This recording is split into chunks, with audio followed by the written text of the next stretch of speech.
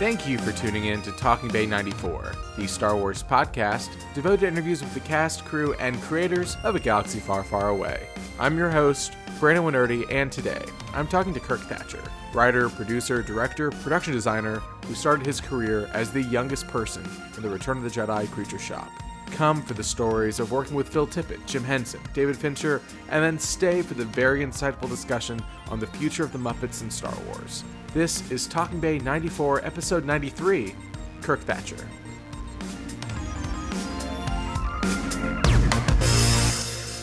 With you, it is like the very start of your career, and why I love your story so much is, you know, you are the youngest person working in the Phil Tippett creature shop for Return of the Jedi. And I would love to even just go back before then and what inspired you growing up and what made you even want to get into movies like that. Yeah, I mean, it was probably two things at least: Disneyland and King Kong. the movie King Kong on TV when I was a kid, and Ray Harryhausen movies. So fantasy, sci-fi fantasy films just kind of blew my mind. I loved science fiction and I like to draw. So all that combined, plus Disneyland, and finding out at an early age, probably 8 to 10, that you could be an Imagineer kind of blew my mind. And I would design theme park rides in my head. I would draw like maps of them. So it all kind of worked together in the arts and entertainment. And again, I wasn't particularly good. I just was driven to draw a lot and paint and just be creative. And my family, I was the only one. I mean, I think I had one cousin who took pottery in college. So my mom, thankfully, was a school teacher. So she at least saw that I had a passion for it and supported it, because my dad was a, ex-military lawyer. I mean, great guy, but just super, I guess you say left brain, just very, kind of a reductionist in terms of the way the world is. And art he told me artists were bums, because the only artist he had ever experienced was in World War II, the guy sitting along the River Seine in Paris, where he had been stationed for like 2 years at the end of the war and through like the first year of trying to rebuild the French government. He was a U.S. lawyer. He was a military guy, but also a lawyer. So they kept him there to help make sure that the French government went back to a democracy. But the only artists he saw were guys, smoking Gitan cigarettes and dirty, smelly clothes, like their $5 painting of or 5 franc painting of the Eiffel Tower. So he just didn't get it. But my mom was supportive. And then Star Wars. And so, Alien, all these movies that had come out. But Star Wars, it's funny. I read a magazine called Cinefantastique, which was one of the few, if not only. There's Famous Monsters, Cinefantastique. I don't even think Fangoria existed at this point. Starlog. So I read those magazines, and Cinefantastique had covered this movie, and they had a couple pictures, just black and white photos in their kind of upcoming films thing, very not heavily promoted thing about the Star Wars movie. Mm-hmm. And it was just called The Star Wars, and they didn't know much about it, but they had these couple pictures. And then I was at like Safeway or something with my mom and saw a paperback said Star Wars, by George Lucas. And it had, a cover. The painting was by Ralph McQuarrie. And so I bought it, and with my allowance, and it was like, back then, I think they were $3. So I bought the paperback and read it. I remember the scene in the cantina, which is like, chapter 2 or 3 in the book, blew my mind. I'm like, they're making a movie with this scene in it, describes all the aliens. I'm like, this has got to be amazing. So I was there day one. I was there at Grauman's Chinese at the 12 a.m. or the 12 noon screening of Star Wars with a couple friends. We played hooky from school. My mom's thought it was okay. We were, I think, 9th grade. So, and it was near the end of the year. I think all the finals have been done. So we just ditched school and went and saw it. And my mom was there chaperoning, because I was only 14 or 15. And, it just blew our minds. The audience went. My mom said I had never, and, she was not sci-fi or anything. She liked mystery movies.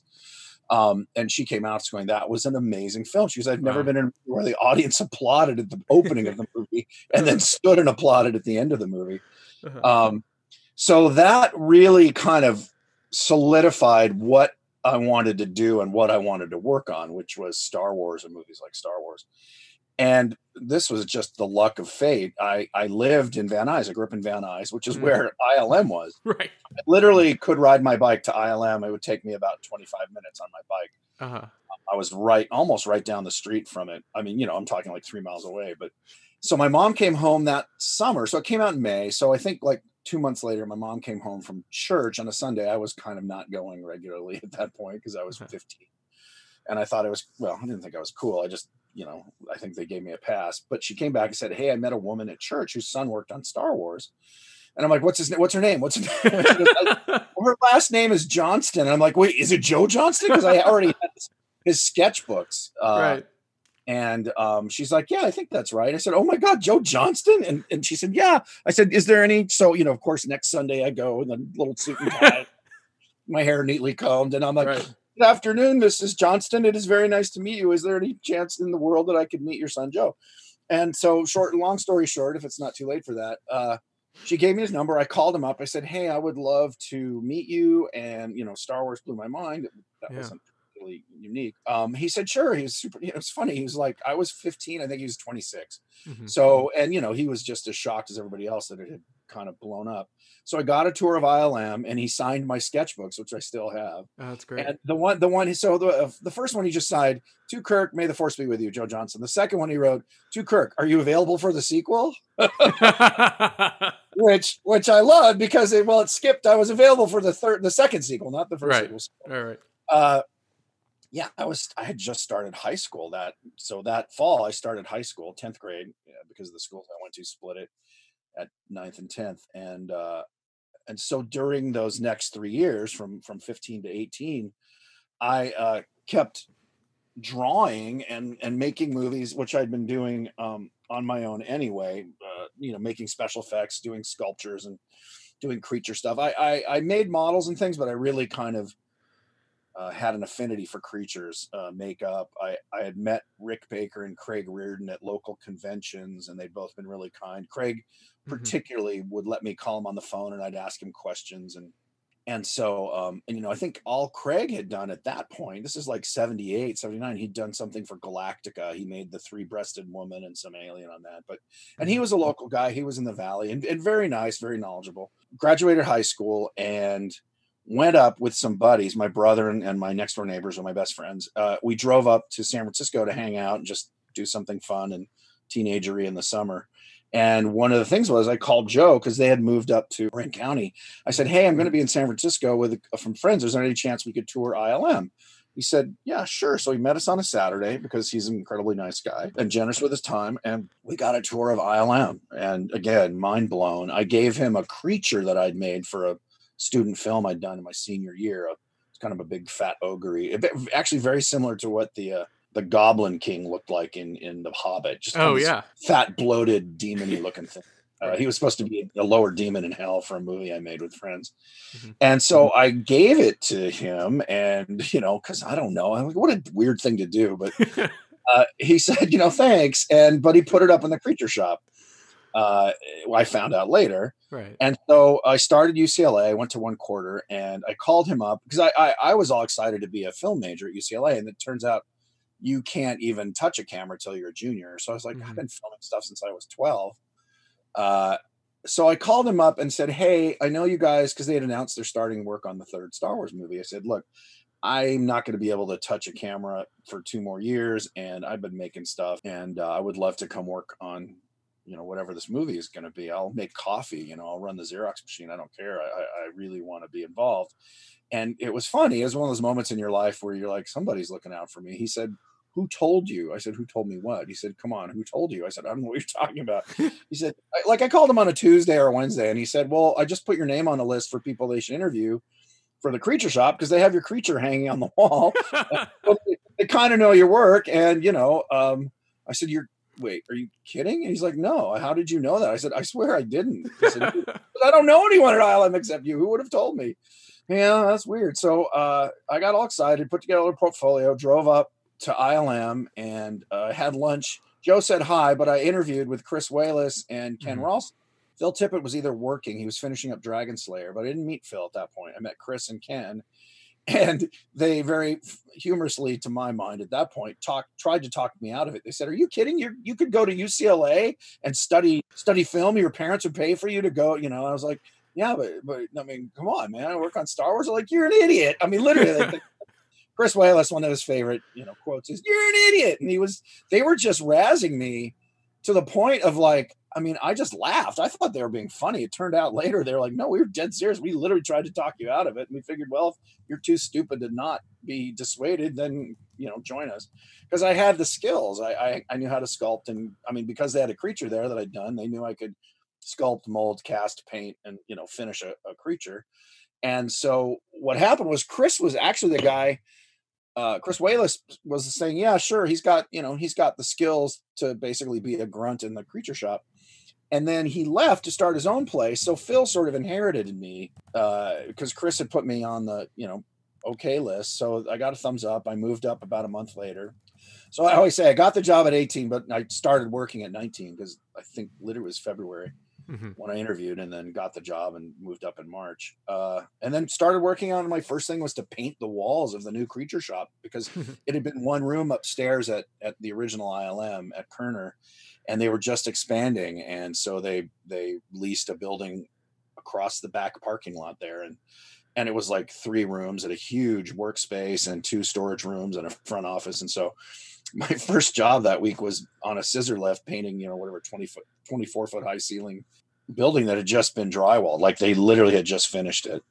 So, and then I worked in the mold shop and the paint shop. I set up the paint shop for Jedi. All the creatures done in Marin, I painted most of them, or at least painted the duplicates. Very often Phil would paint the main one, like Akbar, the Akbar that was on camera that did all the dialogue. Phil would paint that, but then I would paint all the other ones, all the other Mon Calamari.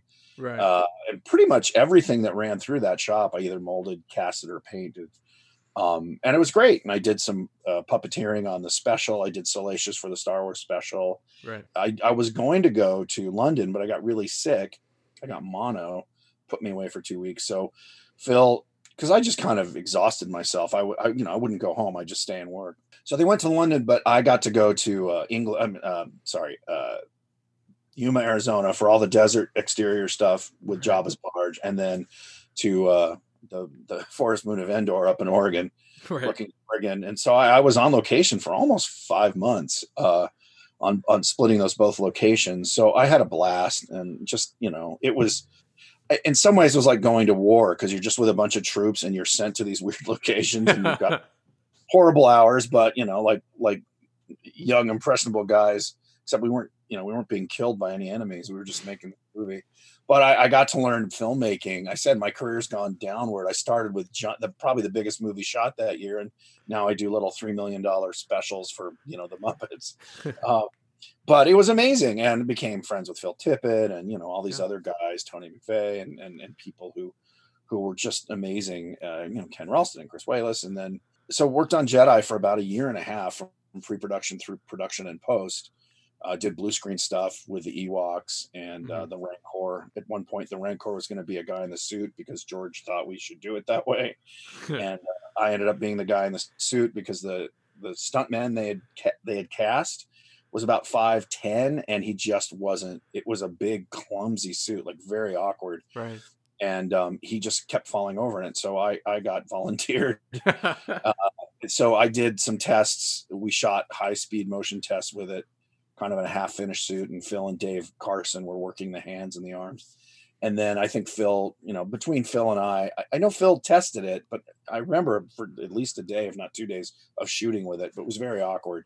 So ultimately we wanted to prove to George it wasn't a good idea, because he just had very little control. So he was originally going to be a stop motion puppet, which is why it wasn't designed to be a guy in a suit.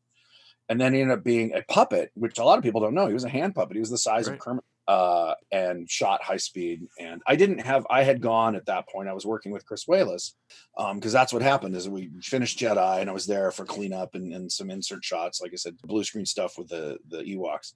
And then I had time off, and then Chris Walas got Gremlins. I'd been doing stuff on the weekends with him, just helping out, because his shop was his garage, and then he got Gremlins. And so I signed on for that and worked on that for about 6-7 months. And then and then David Fincher and I, who had been pals since Jedi, because he was the other youngest guy at ILM, formed a production company to do rock videos. And so we did about a year's worth of rock videos with Martha Davis and the Motels and Rick Springfield.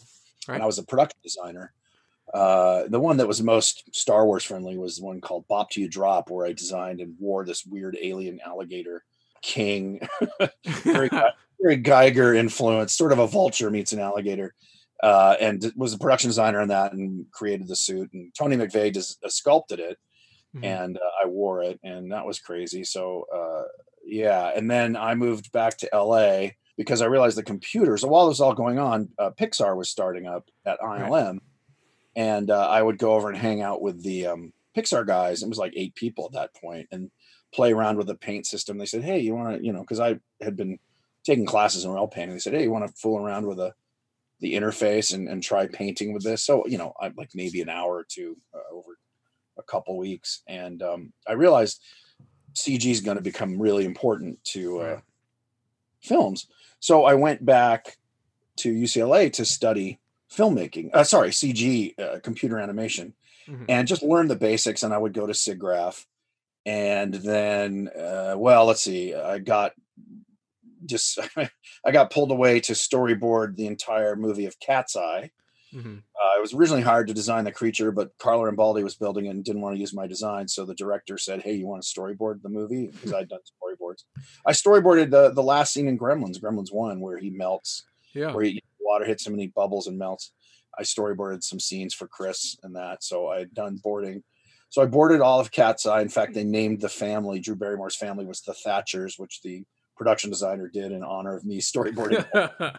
That's great. And then I went back to UCLA and then met Leonard Nimoy. They were looking for an assistant for him who knew filmmaking and particularly special effects. And I was like tailor-made for it. I just left ILM like a year earlier.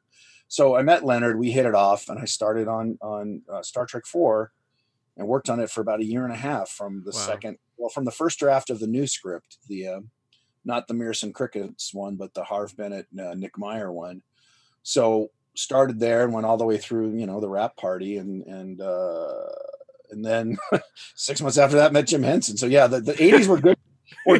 I went from Star Wars to Star Trek to Muppets. Yeah. Met Jim Henson, became good friends with him, started working with him, moved to New York, worked on designing characters and gags really in the beginning. Jim was one of the few people I ever worked for like to have creative artists around just for ideas. You don't have to write, just draw and brainstorm with them. So I got to, it was like, I just kept getting these great jobs. Leonard Nimoy was amazing and trusted me with all this stuff. And Jim Henson was like, I think I like your ideas. You want to work with me? I'm like, yeah. And so we became friends and did Jim Henson Hour with him, and then started designing dinosaurs.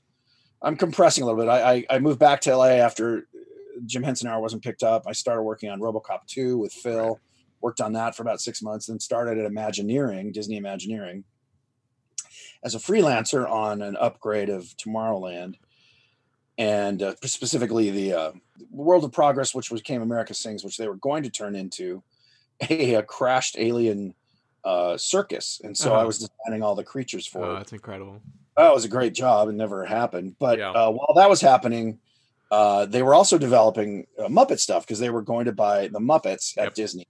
So I consulted on some Muppet rides that they were just brainstorming. And then dinosaurs happened with Jim. He's like, I want to do a show about dinosaurs, like a sitcom about dinosaur thinking. And so I had 2 meetings with him. The first one I did, we met, we just talked about it, brainstormed. I went off, did a bunch of sketches. I had the second meeting with him where I showed the sketches and got his input, and we had lunch, and he died 4 days later, which was crazy. I met with him on a Friday. Wow. We had the meeting, we had lunch, we just kind of shot the breeze because we were friends at this point, we just hang out. He'd ask how things were going in LA and whatever. It was great. I mean, I was spoiled. I thought this is what it's like to work with creative people. He was such a unicorn in that way. Anyway, it blew my mind that I stayed in New York because I was living back in LA. I flew to New York to have these meetings, stayed over the weekend to see friends and just sort of enjoy New York because, I could. And I think I flew home on Monday, which was, you leave New York and by the time you get to LA, it's like 6 p.m. So went to bed, came home, went to bed, was awakened at 5 or 6 a.m. from a phone call from Kevin Clash saying,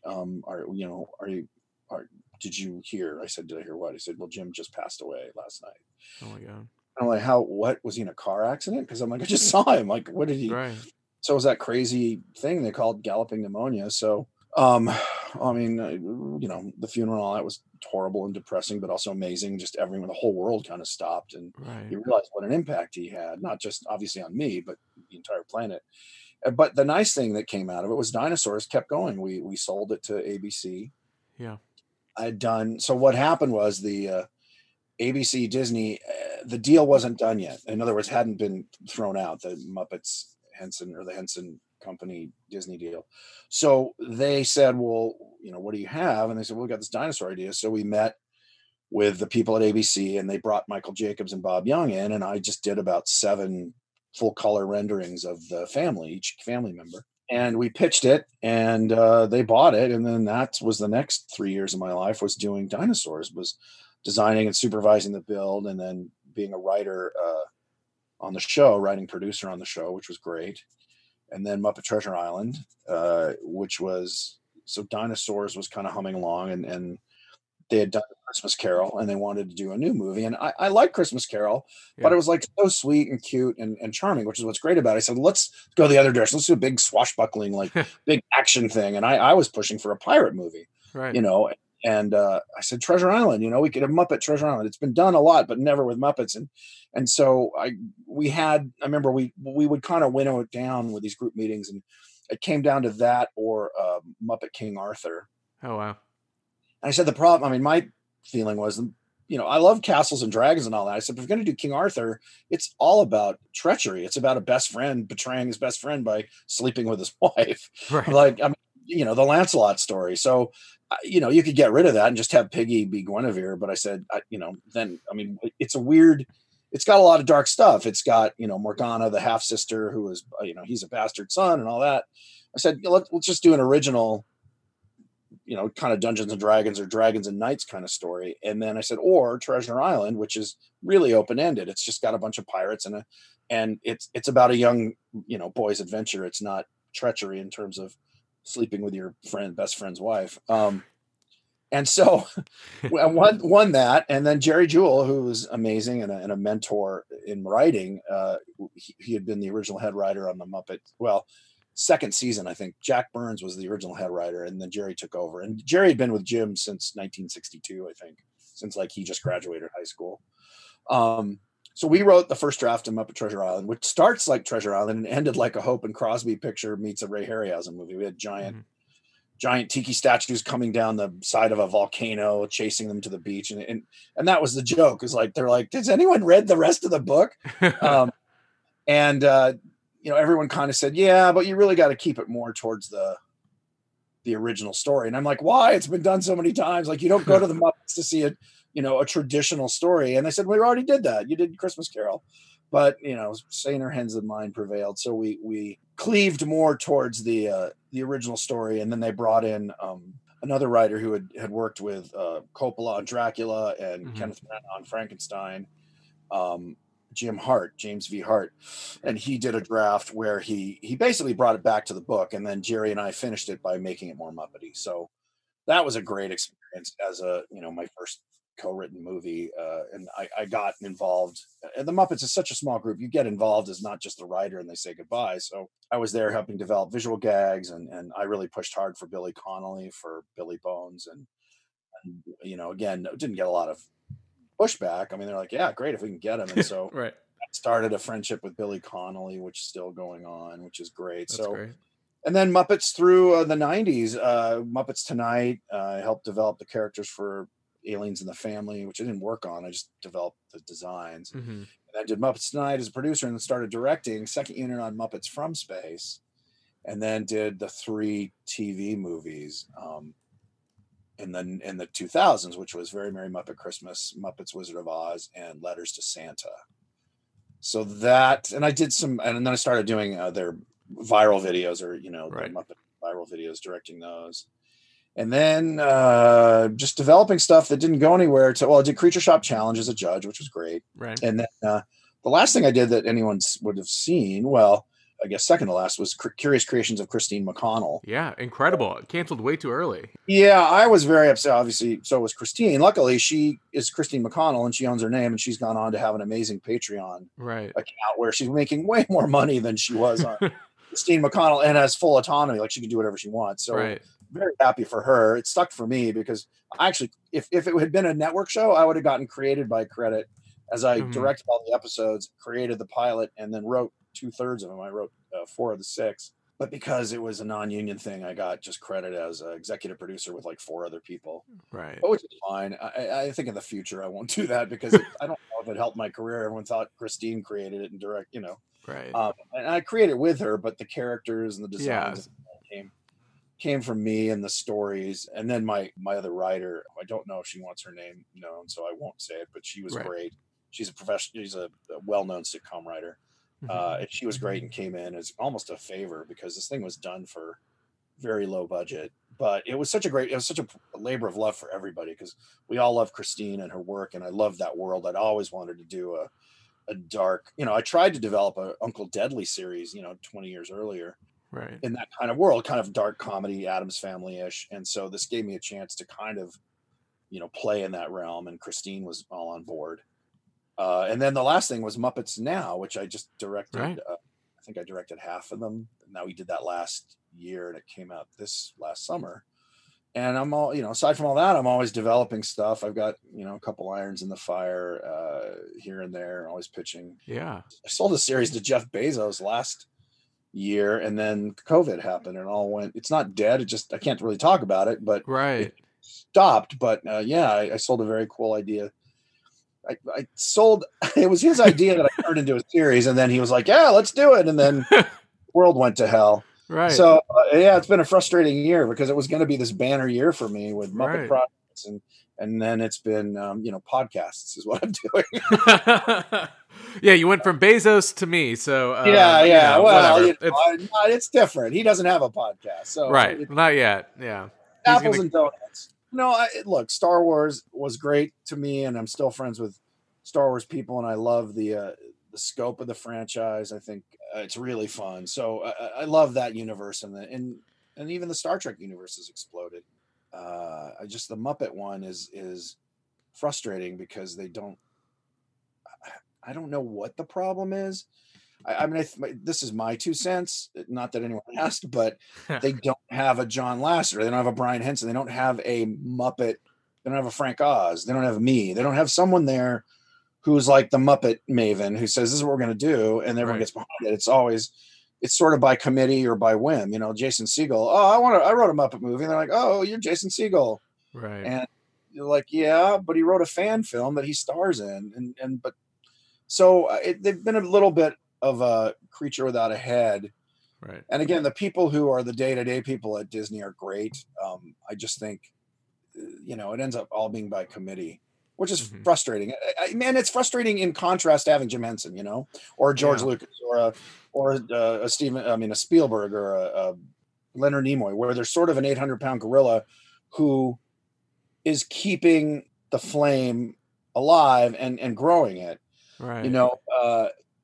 The flame at Muppets really is the performers. They're the core that everyone, has to listen to in some way, but the smart people want to listen to them. So, and that's been a nice development with the Muppet process, as we now, as writers, at least the stuff that I work on, we involve the puppeteers early on, not just here's the script, say your lines, dummy, which is how Hollywood sort of treats actors.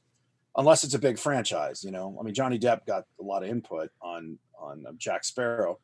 When Disney first bought the Muppets, they thought, oh, you guys just wiggle the dolls, right? They didn't even know they did the voices. They're like, well, who does the voice? And like, no, they do everything. They're the performers. It's like Mike Myers is Austin Powers. You don't go, okay, we bought Austin Powers. Let's get Jim Carrey to play Austin Powers. Right. So the way it is now is the performers kind of are the keeper of the flame, but they sadly don't get. They're still considered performers, and I don't mean that they're treated poorly, but they don't have the clout of a John, because it's funny. The guy who does Kermit, like everyone loves Kermit, but the guy who does him doesn't, used to be Jim Henson.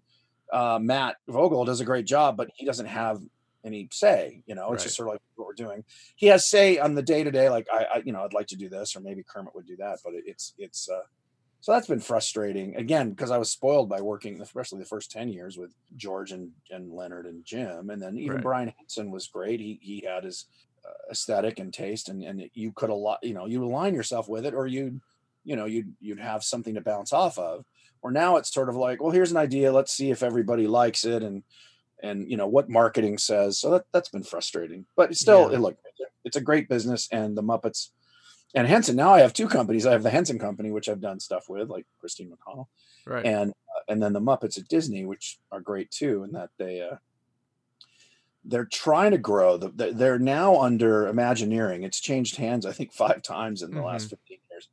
And the Imagineering people are great. The two people we deal with directly, one's Australian and one's British, and they both love the Muppets. I think those cultures, for some reason, the Muppets were way more beloved than they were in America. Not that they were despised here, but England, if you say you work with the Muppets, you get way more like eyebrow raised, or Australia, or even Canada, than in the US. I think in the US it's like, oh, Sesame Street.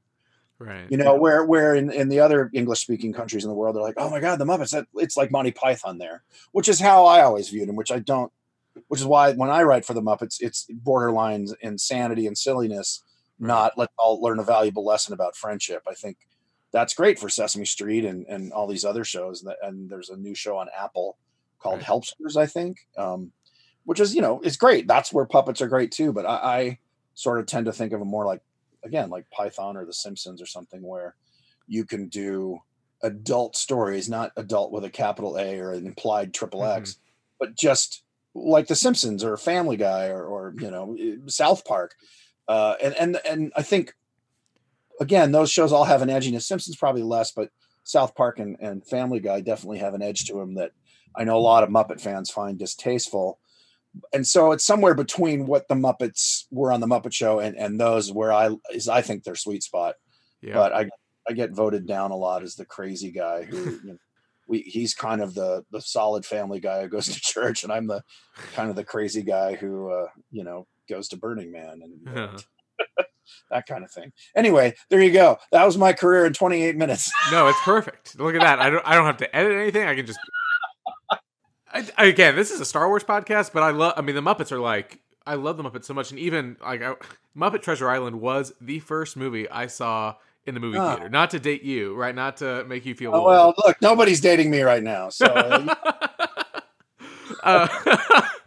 but this is a very interesting kind of topic where, you see it with Star Wars and you have kind of the Filoni Favreau overseeing part of a franchise. And really the Muppets have, even when you were talking about when Disney didn't get a Muppet Land back in 1990 or whatever it was, from then on, it's really been kind of rudderless almost. And there's been very, very huge peaks with it being successful. And me, like most people, would love to see kind of the Muppets return to form almost. And Muppets Now is a great example of that, even in a small scale where it felt so timely. And when I saw it, it was like, oh, did they make this during...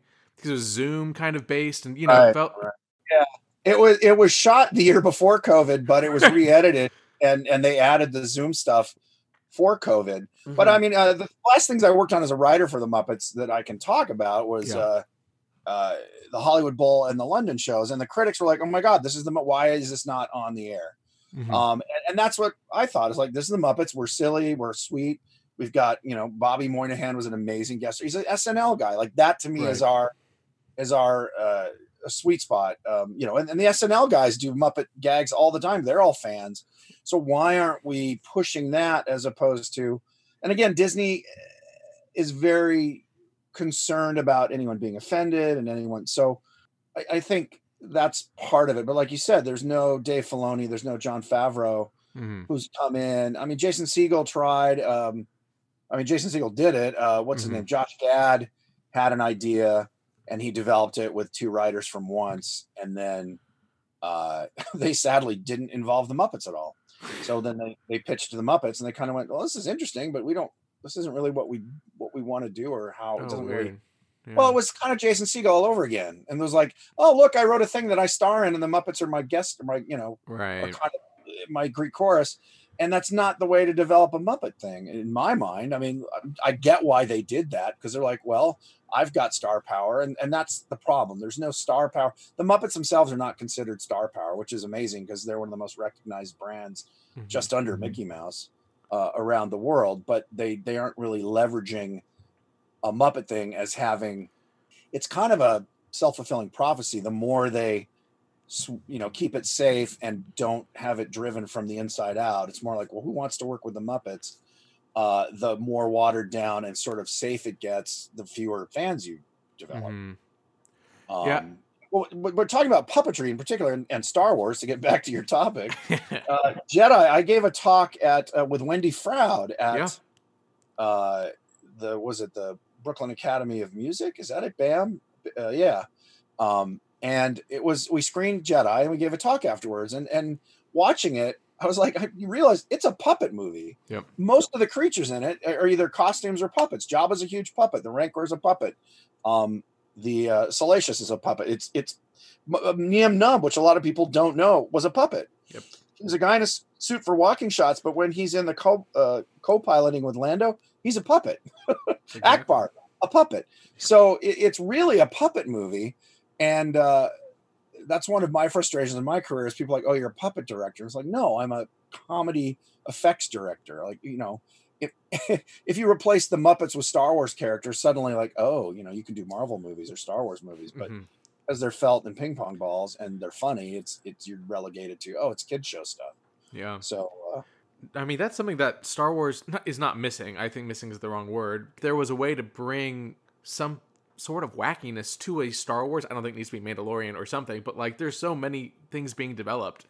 A wacky Star Wars would be interesting. It's funny. I pitched that when I knew people at Lucasfilm. This was maybe 10 years ago, right before Kathy took over. George sold it, right. and I pitched it again. In fact, we shot 2 Pigs in Space Star Wars, not specials, but Star Wars episodes, like 8 episodes, and they were timed to release with The Force Awakens, with like Star Wars is back, and we had Mark Hamill on board, was going to do one, and Lucasfilm killed it. Even though Lucasfilm killed it, and we shot them anyway, saying, well, we'll release them out. Their reasoning was, because I talked to Howard Rothman, who at the time was running it. He said, right, we don't want kids to think Star Wars is funny or to be made fun of. I'm like, have you seen any of the Family Guy stuff? He goes, yeah, that's in the past. We're changing that. We don't want humor and parody. We don't want to be parodied, which I'm told now is changing. I guess there's some project in development. I don't know. And I know they released Star Wars comedy thing, the Detours, episode that leaked a couple days ago. Yeah. So that's come out, but one of the things I loved about Star Wars and Lucasfilm projects in general, Indiana Jones too, is there was a humor about it that wasn't comedy jokes, but it was the characters and the situations were funny. Whether it's Itu Chuda or snakes. Why did it have to be snakes?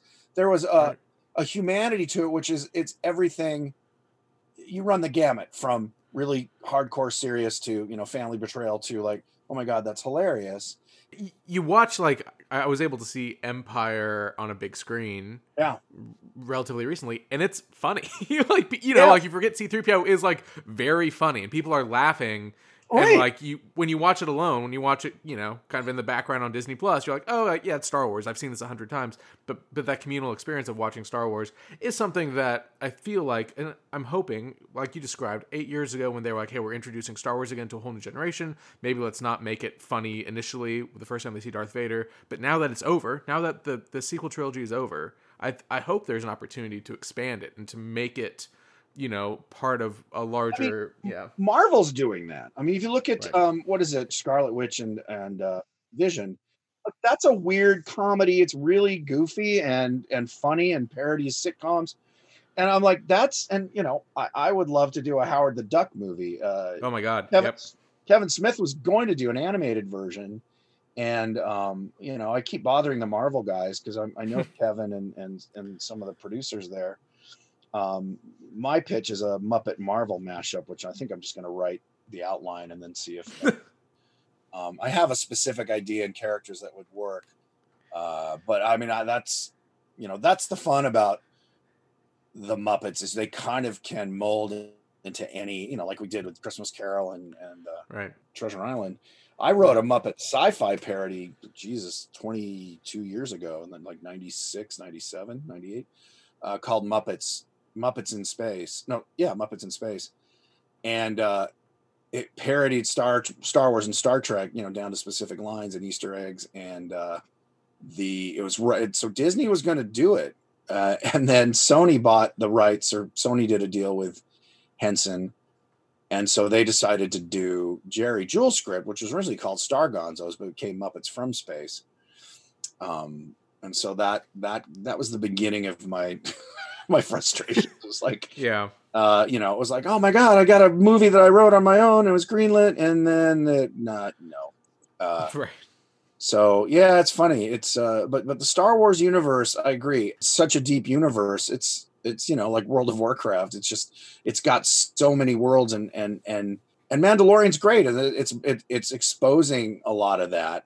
I would love to do a Star Wars series that's just creatures. There's like no humans involved. Oh, you're speaking my language. Because I mean, going back to the Creature Shop and going back to that first experience that you had with Star Wars, that's something that I constantly gravitate back to. And you can look at the people that I've interviewed. It's every single person that has worked in that Creature Shop, because that's just something, even at its base level, right? With what Rick Baker started and Stuart Freeborn started, with making something that was so iconic and so instantly like, oh, that person has a story, that person has something behind it, right? That was first started in Star Wars and then kind of carried on in Return of the Jedi, especially. That there's so much to mine there, and that's one thing that I love about Mando, is these kind of things, like, oh, here is Mon Calamari in a sweater, or here's them eating chowder, like those kind of things. Like, I'm like, yes, more weird Star Wars makes good Star Wars. So. I gained a lot of popularity in high school by being able to speak Rhodian as Greedo. I was like, and I've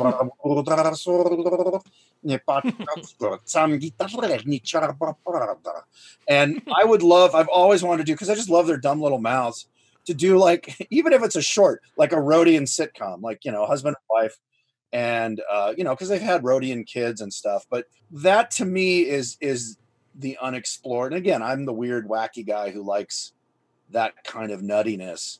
But it is a big enough tent that you could do that. Well, to be said, we could talk about this for hours. Yeah, I have. No, I've loved it. This is going to be revelatory. I'm kind of a nerd about this. You like it a little bit. That's great. I do, yeah. What's fun is most people who work in it now. I mean, somebody was arguing that Mandalorian is just fanboys, and I said, everyone's a fanboy of Star Wars now. We all grew up with it. Like, there's no one working on it who's like, oh, I hated it, I never watched it. It's all fan service. Same thing with Star Trek, so to level that at it, I know what they're saying. The Muppets, to some degree, that's kind of, again, what I thought was with Jason Segel and the Josh Gad project that never saw the light of day, but that was fanboys writing themselves into the show, but again, it's hard to criticize them. I'd like to stick myself in a Star Wars movie or a Star Trek movie. I did get stuck in a Marvel movie, which was... Yes, you did. Reprising your Star Trek role. I know. That was all because Kevin Feige's a huge Star Trek fan, and he loved my cameo, so he gets all that credit. Yeah. Good times. I would love to talk, because we've talked enough about Jedi, especially, and that period that you were discussing a little bit, working more with Phil Tippett, and kind of, again, the growth of practical effects during that time, whether it was RoboCop 2 or Gremlins. Right. What was that period like for you, and kind of growing with the effects world as that was happening? Getting hired on Jedi at 18 or 19 was kind of opened a door for me to work on all those other projects, because it was a great resume piece. It was amazing. I mean, going from Gremlins 1 and then I puppeteered and did voices on Gremlins 2, which I thought I didn't realize it was literally 5 years later when Rick Baker did it. Rick called me up and said, hey, do you want to do some group? I didn't do any building or designing. I just did puppeteering and group scenes, and then did a bunch of voices for it. But the technology Gremlins 1, we did with literally crazy glue, popsicle sticks, and latex. I mean, rubber bands, and it was very simple, except for a few gags. They were very basic puppets, latex puppets, not very different from a Muppet, except latex instead of felt, and glass eyes, or, plastic realistic eyes instead of ping pong balls.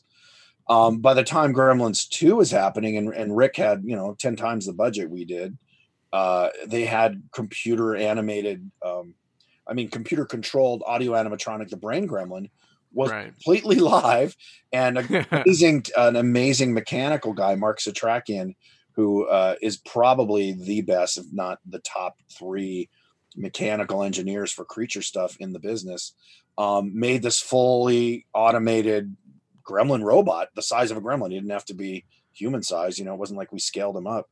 And he could run entire runs of dialogue. They record the dialogue, and it was basically an audio animatronic figure. And that was in 5 years. And again, budget helped because they had a lot bigger budget, and Rick Baker had this full on crew where Chris threw this crew together because he didn't have a big shop, before we had a pretty good size shop for 10, 12 years at that point. So it was always exciting. The short version is it was always exciting because somebody was breaking new ground, new materials, silicones were coming out. We started, the technology hadn't changed much since Planet of the Apes. It was foam latex baked in a stone mold, plaster or some kind of plaster mold, a high-end plaster. And, during the 80s, epoxies were being experimented with. Urethanes became more than just a foam filler. Silicones came out and got really amazing up into in the 90s and beyond. Now it's fairly standard to have encapsulated silicone prosthetics and creature skins. And the robotics thing, right? I said, right when practical effects got to the point like Gremlins 2 and, the Ninja Turtle stuff and dinosaurs came out, and we were doing, full real-time animated creatures that in the room you could touch. CG started its peak with Jurassic Park. And, like it or hate it, it started taking over because you could do anything. I mean, you could do a lot with practical, but you're still, like I've always said, you're always fighting physics. With CG, you're just fighting rendering time and, the amount of detail your models will carry. You're fighting the look of reality. That's the hard thing that CG fights is it looks too easy or it looks too good or too perfect. So it's funny. It's really easy to dirty down a creature sitting in front of you. It's a lot of work to make, the creature's skin look shiny where it's supposed to be shiny and dirty where it's supposed to be dirty in CG. So it was interesting. And I think that's true. If you look through history, the peak of any one skill usually happens right when it's being overtaken by the next thing. I always relate it to stone carving. The guys who were carving cathedrals and by the late 1800s, early 1900s with Art Nouveau, they were carving these amazing, out of wood and stone and just things that didn't look like they were made out of wood and stone because the carving skills had gotten so perfect. And then machines took over in terms of mass producing things and making things, that typically didn't look like they could have been carved with a hammer and a chisel. And now we see the same thing now with 3D printing, right? When mold making and all that got incredibly sophisticated and injection molding and guys, some of my friends who are still creature mold, guys, they can do these 12-part molds and there's plugs and things, it's amazing. And now you can 3D print it. And they're starting to 3D print makeup. You sculpt it in ZBrush or on the computer and then 3D print it and then 3D scan life cast. You don't have to put someone under Alginet. And so again, once Rick Baker took physical makeup effects to basically the nadir, about as good as they can get, then CG is taking over. And I don't mean doing it better. I just mean making it easier. So that's the trajectory of my career from, 1980 to now is watching technologies get perfected and then supplanted by, right these days, computers, because they can just do so much and they're getting faster and cheaper.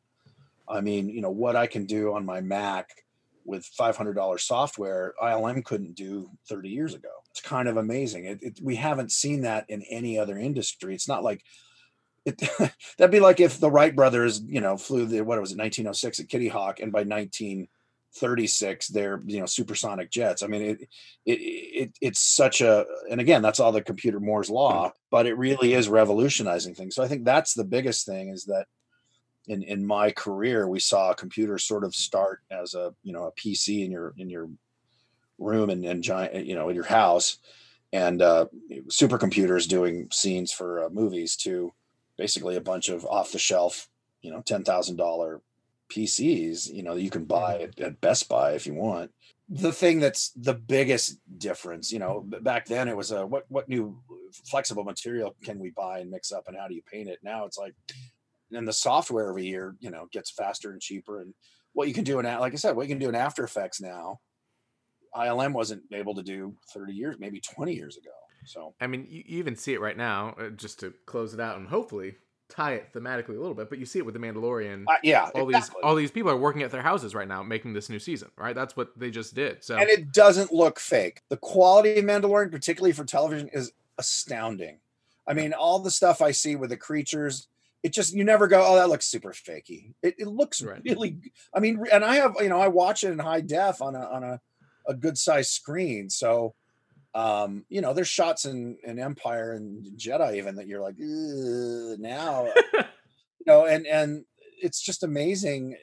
And George Lucas gets all the credit for that, or most of it. He's the one who said, I'm going to invest in a special effects facility, and I'm going to push them. Like, he's the one who's like, yes, computers. Yeah. I mean, George, for all the criticisms about, the prequels and stuff, he created the modern blockbuster, and not just in terms of story and content, but the visuals. He hired Phil Tippett and said, no, I want better creatures. I want more creatures. I don't, and then CG started picking up, and he pushed that. And again, the first steps might've been missteps or not, beautifully done. But now look what we have. You've got stuff on Mandalorian, which you look at, you're like, looks like a giant woolly rhino is there floating in space. It doesn't look stop motion. It doesn't look CGE. It looks like it's really there. And that, the dragon, whatever they called the sand dragon on Tatooine, was amazing. Mm-hmm. And now that's the other thing, is you just come to expect it. Like, oh yeah, let's go. 20 years ago, people have been screaming at it, going, oh my God, that's amazing. Just like they did with Jurassic Park. And, again, bringing it back to Star Wars, George Lucas gets, I'd say, 85% of the credit for that, because he realized to push the medium, you have to create new tools, and you have to have creative people who, dig this stuff. You didn't just hire engineers. He hired filming. Chris Walas, Ken Ralston, Dennis Muren, Phil Tippett. They were effects guys, but they were filmmakers. They loved movies. They were trying to do cool stuff, not just get a paycheck. And that's why ILM back in the day, and still is now, it's an amazing group of creative individuals who are filmmakers, who are just doing, one thing, but they think, eat, drink, sleep movies. They don't just go, well, I'm sure there's people who specialize in just like, what's a good rendering technique, but it's driven by filmmakers. And I think, again, George gets so much credit for that, for making the industry and the quality of effects where they are now. I love it. Well, Mr. Thatcher, thank you I'm about to run through a brick wall now. I was trying to ease off my work day. I was like, oh, nice. This will be a good interview. And I'm just ready to sprint around. So thank you for coming on and being great. And hey, if anyone wants, I do sign autographs. I do have a website. This is my plug, because, I haven't made a lot of money this year. So if anyone wants for Christmas, it's www.kirkarthatcher.com. And I have a bunch of pictures of me working on Jedi that I will sign and personalize and mail back to you, or mail to you. Look at that. And I'll put the link in the show notes. It'll be easy. People can just click right there. It'll be perfect. Yeah. And I also just did some original Rancor drawings for somebody. He kind of flipped out over them, which made me happy. So I typically just do stuff I've worked on. I mean, I could draw Jedi, right. but I don't. So if you have things from Jedi or do originals, then I also sign pictures. So there. Well, look at that. Okay. Well, shit. I'm about to go order some too. Okay. Well, thank you very much. We'll talk soon, but hang in there and stay safe. Oh, thanks, buddy. All right. Thanks, man. This was fun. All right.